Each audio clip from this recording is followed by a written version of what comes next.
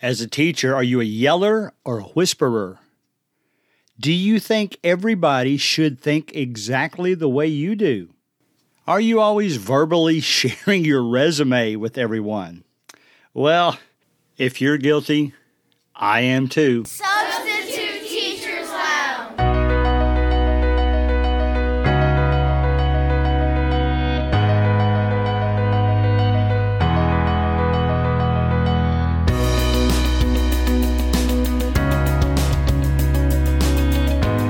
All right, guys, before we get started, I'm just going to say something that I don't think it'll make you mad because you know I am an official on Monday night.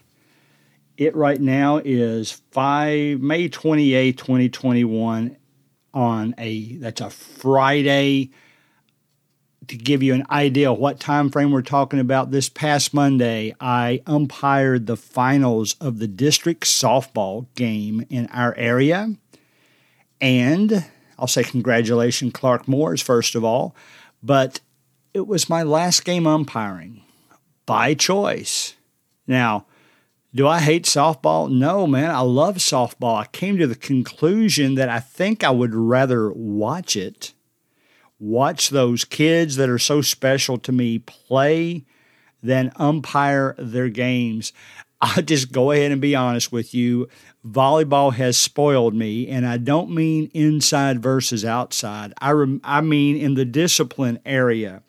I think baseball and softball coaches now, a lot of times they want to be ejected to kind of motivate their team. So ejections are not doing anything. I wish they had a volleyball system, and you all are out there, you coaches out there are laughing at me right now, but if you had a yellow card and a red card system in baseball and softball, and every time the coach misbehaved, you gave them a yellow card, and when they got two, the other team was awarded with a base runner, I believe that would clean up the game a little bit. I know a coach that coached both volleyball and softball, and he had coached softball a long time before volleyball, and he said, I found out quick in volleyball that I could not behave the same way I do in softball. So that's all I'm saying. It's kind of a bellyache sport. Coaches are allowed to say too much. Players are allowed to say too much. Umpires are allowed to do too much. So I've decided to retire, and I'm going to do volleyball only, doing volleyball almost every weekend. And when the high school season starts, I'll be back to it probably every other night. So for what it's worth, that's a decision I came to this week. A few weeks back now, as we get into our topic this week, somebody mentioned to me, did you ever notice how many different types of teachers there are? And I thought, man, what a great topic. And I got to thinking, can I fill a whole podcast with that topic? And then I got to writing things down, and I'm thinking, holy cow, I've got 18 different types of teachers written down. And as I go through this, my intention is not to make any of you feel bad if you fall into this category, because I can guarantee you as we're going down through that, at one time or another, I fell into this category too, whether it was my previous job, my current job. I know what I should do a lot of times, but I don't often do it. So that's the type of thing we're going to talk about. I tried to get all these categories organized to have it make sense, and I really couldn't. So a part of it might be a little bit disjointed because I'm just going to go down the list as I wrote them down. First of all, the opening, I mentioned, I call them resume teachers. I run into this when I'm officiating too. It's like the officials, they want you to realize how good they are. So they're telling me all the games they officiated, where they've been, how often they work. Well, I don't care. Just do your thing. Be my friend. And that's all I really care about. There are a lot of resume teachers out there. You got to share your resume in your interview. You got to get your foot in the door, but then just let you be you. You don't have to remind other teachers all the time how great you are, how many degrees you have, how many professional development credits you have.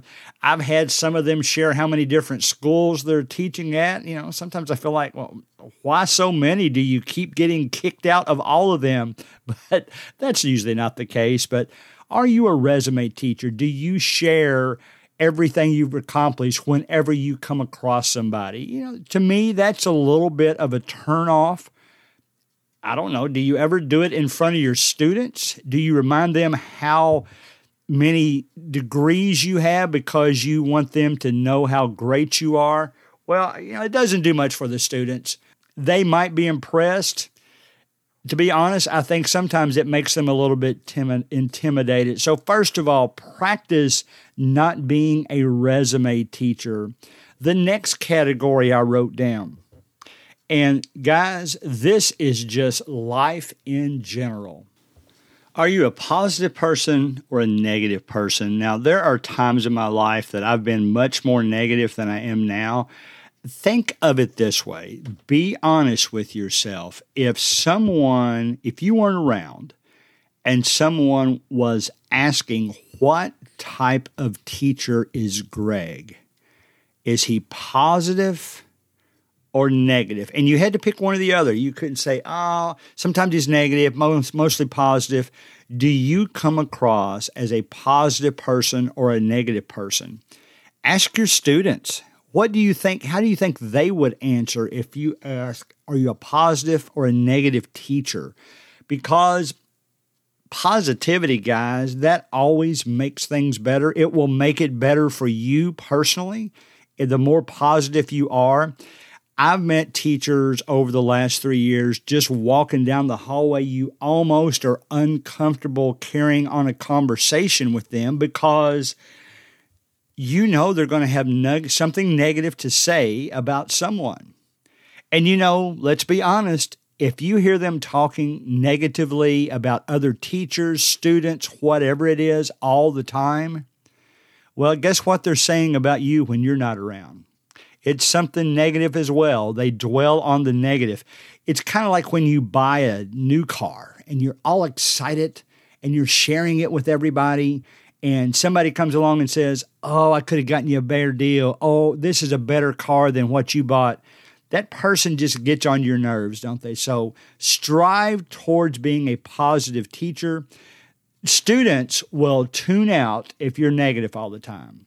They will talk about you to other teachers if you're negative all the time. I know that for a fact. Students come up to me all the time and talk about other teachers. Now, what I try to do, my strategy there is to have them find the positive in every teacher they come in contact with and see, kind of go out of your way to see what you can do to make that teacher more comfortable with you, maybe more positive. Positivity rubs off. If you're positive to somebody else, they're going to be more positive to you, and vice versa on the negative side. The next type of teacher, are you someone that just cannot admit you're wrong? Well, there's things about me that's like that. There's things I don't want to admit I'm wrong about. There's things that I'm very invested in or vested in, however you want to say it, and it's tough for me to admit I'm wrong. I'll say on the other hand, students tell me all the time, Mr. Collins, we don't have to make fun of you. You make fun of yourself all the time. And to me, that kind of loosens things up. I don't want them to think I come across as a teacher who thinks they're right all the time. I have told students before, especially when I'm in high school, one of my icebreakers comments is to say, guys, there's people in this room right now that I know are smarter than me in a lot of topics. So I'm not going to stand up here and say that I'm never wrong. Challenge me when you think I'm wrong. I'll tell you what I did in one of my class, or in all of my classrooms for that matter, when I long-term teach, I keep treats, and they know they will get rewarded if they find a mistake I've made. Sometimes I do it on purpose, but most times I don't have to because I might be writing an example on the board. I'll be thinking ahead and maybe write a decimal in the wrong place or the wrong digit. Maybe I'll write 220 instead of 200, something like that. And I want them to call me on it. I have no problem in that scenario admitting that I'm wrong. So I would encourage you to work on that as well, and we'll all be better teachers. Are you one of those that knows when you have a troublemaker child, a troublemaker student, that you put them in the category of once a troublemaker, always a troublemaker? Do you have a hard time giving them a second chance? Do you call them out more quickly than other students that are doing the same thing because they've done it before? Maybe part of that's justified. I mean, if you do it over and over, maybe you should be fussed at a little bit more tightly. But do you ever put your students in a bucket? Do you, when they do something wrong, do you always say, well, that student's always going to do things wrong, I'm never going to give them a second chance? We have a hard time with troublemakers?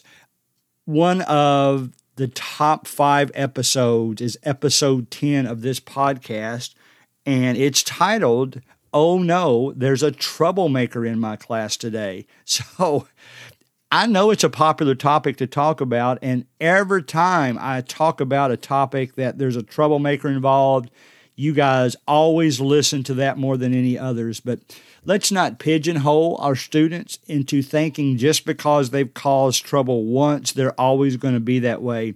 Sometimes they just need a second chance. Sometimes they just need somebody to say, you're better than that.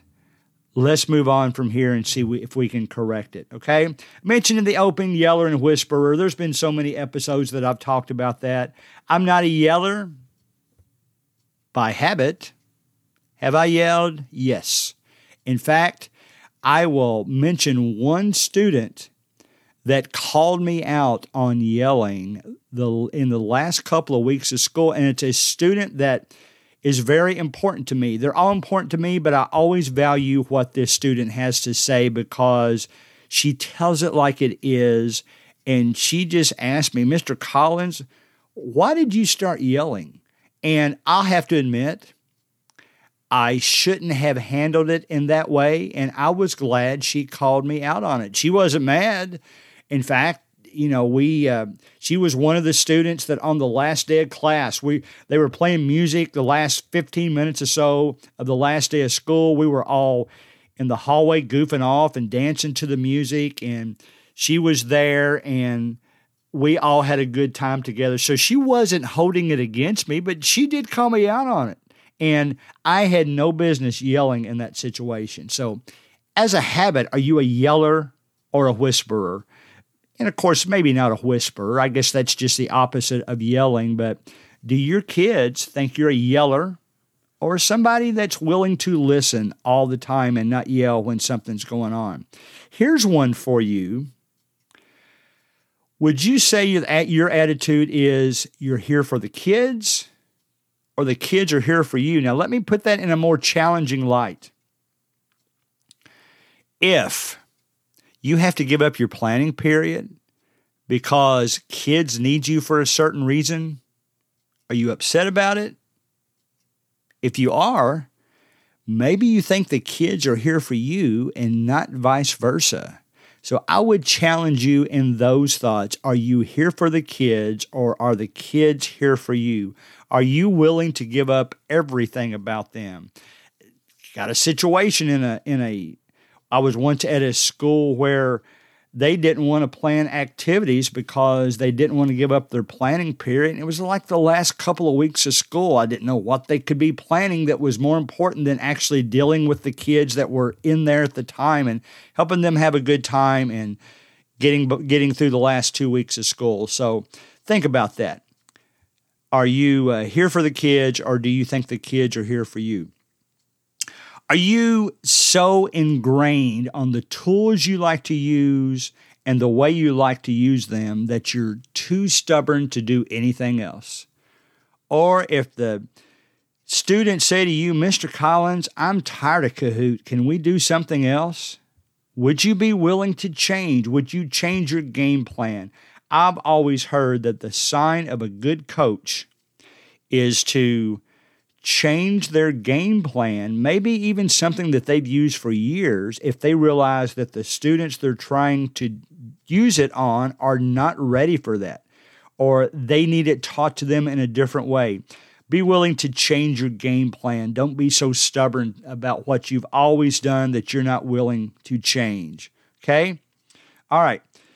This is what I'm going to throw in here. Do you appreciate substitute teachers? Or do you always kind of look down on them? Now, I don't really mean look down like you're saying they're worthless, but do you, in the back of your mind, consider them an underling? Do you respect the job they do for you? Do you appreciate them? We want your appreciation. We want to do a good job for you. We want to hear you say every now and then, good job. You could go ahead and say, well, the fact that I called you back for another day shows you that I think you did a good job, but it's still just kind of good to hear every now and then. Students are the same way. Tell them when they do a good job. Don't make it artificial.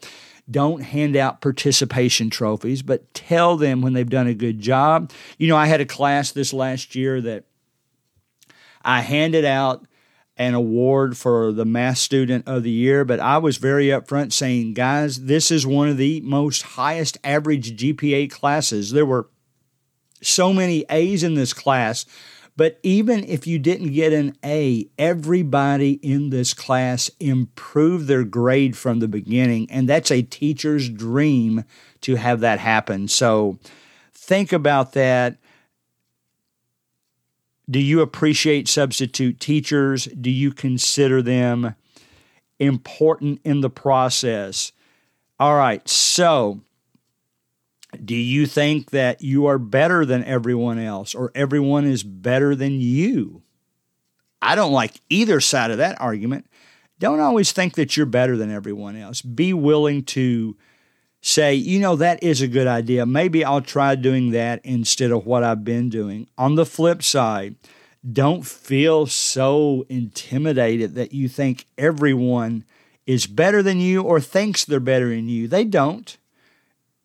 This past year, I got close to a whole lot of teachers, and I really got the impression that even though they knew I was a full-time substitute, they all, a lot of them told me at the end of the school year they're going to miss me because they considered me kind of part of that school family now. And that meant a lot to me. Do you ever think that you're better than everyone else? I would say get over it if you do. Do you think everyone is better than you? Well, get over that if you feel that way, okay? All right, we're on the home stretch here. Do you ever make fun of yourself? I just mentioned before. And do you allow students to make fun of you too? Now, it's funny, in my 6th grade class, they did it more so than everybody. I guess the 7th graders, their maturity showed in that matter. They didn't poke a lot of fun at me, but some of them did.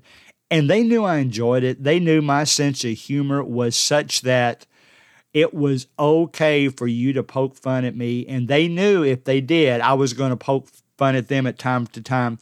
The 6th grade class a lot of times would joke around with me. Oh, you probably wrote that down wrong, Mr. Collins, because you're just a substitute teacher. And I thought it was hilarious. They got a big kick out of it. We enjoyed the class together, and we learned together because it was such a good camaraderie, because none of us were so full of ourselves that we couldn't make fun of ourselves and we couldn't take a joke when somebody was making fun of that. So think about that about your personality. Can you take it if you are joked with, sarcastic humor, not made fun of, but just joked around with? The other podcast that I do with my preacher called The Church Debater and Preacher Mike, we have that type of relationship. We can poke fun at each other all the time, and neither one of us gets our feelings hurt because we know that we're just joking around. Here's another one. Do you always think the worst before you think the best? And that means this. every situation that comes along, do you always catch yourself, oh, it's going to be so bad, it's going to be so terrible, I think this is what's going to happen? Or are you one that always looks on it's kind of like the positive and negative argument. Do you always look for the best in everything? My favorite phrase to use for people that seems like anytime I bring something up, they always go to the worst side first. I always ask them, are you into motivational speaking? And they realize that I'm kind of calling them out on it. And they normally laugh when I make that comment because I'm just the opposite. Maybe it's because I'm a little naive to certain things, but I always want to think the best before I think the worst. Okay? Now, let's get into some meaty ones. Do you enjoy handing out demerits more than you enjoy handing out rewards? I hope that's not true. And probably I should say awards. I guess rewards is more of a financial type thing. Award is more of a recognition type thing. But I don't like the school programs that some of which I haven't come across a whole lot, but some of which that just kind of have demerits built in. They might call it a reward system, but because you're punishing through lack of activities and that kind of thing, certain students, well, it's a demerit system too. I'm glad that there's more and more schools that are coming up with award systems rather than demerit systems. Maybe awards. Certain students are eligible for prizes that accomplish certain goals. The ones that didn't accomplish goals, well, they still get to go out and enjoy field day and stuff like that. They're just not able to win maybe some of the awards the others. Think of ways that we can emphasize awards rather than demerits, and I think we'll all be better off in the long run. Okay? Now, just a couple of more here. See if you know anybody like this, or if you think you're like this. Do you fake being busy? Do you find yourself always showing up late for meetings and you think that makes it look like you're busier than everybody else? When you go to meetings, are you always emailing and smartphoning and those types of things because you feel like it makes you look busier than everybody else? Do you always have a scowl on your face like, man, I am so swamped. I wish I wasn't work this hard. I wish I had your job. Well, guys, that doesn't come across very well at all. Get over yourself. Start faking that you're busy. When you're in charge of kids outside, pay attention to the kids outside. Get off your phone. When you're at a meeting, get off your phone. It's time for a meeting. When you're at lunch with your cohorts, with your students, whatever it is, get off your phone. Interact with them. I think there are some teachers out there that just like to do things that show everybody they're busy. There was an old episode of Seinfeld that George was talking about how because of his facial expressions and because of always carrying around a lot of papers, people at his job thought he was very busy and overworked and all that kind of thing. But get over that, okay? And that's basically it. I went through a lot of those. As I was scrolling down through, I realized some I didn't really write down twice, but I wrote them down in different ways. So that's it for this week. Think about how you could improve in the type of teacher you are. If I made you squirm a little bit, that's okay, because as I wrote these down, I was squirming too. I realized I was guilty of a lot of these. It's the off season. Most of us are out of school now. We're not going back for a couple of months. Think about how you can improve yourself as a teacher, even on the non-teaching stuff, even on the interaction stuff. In fact, if you think about the ones I've mentioned today, most of them are about how you interact with others. It wasn't about how you taught the material. So think about ways you can always be positive. Think about ways you can think the best of everyone. Just think about the people right now that you enjoy, or I should say don't enjoy, seeing coming. Well, guess what? Do you ever fall into that category? Do you ever give people a reason, or students, not people or students, teachers or students, a reason to dread seeing you walk down the hallway? If you do, well, there's some improvement that we can all make together.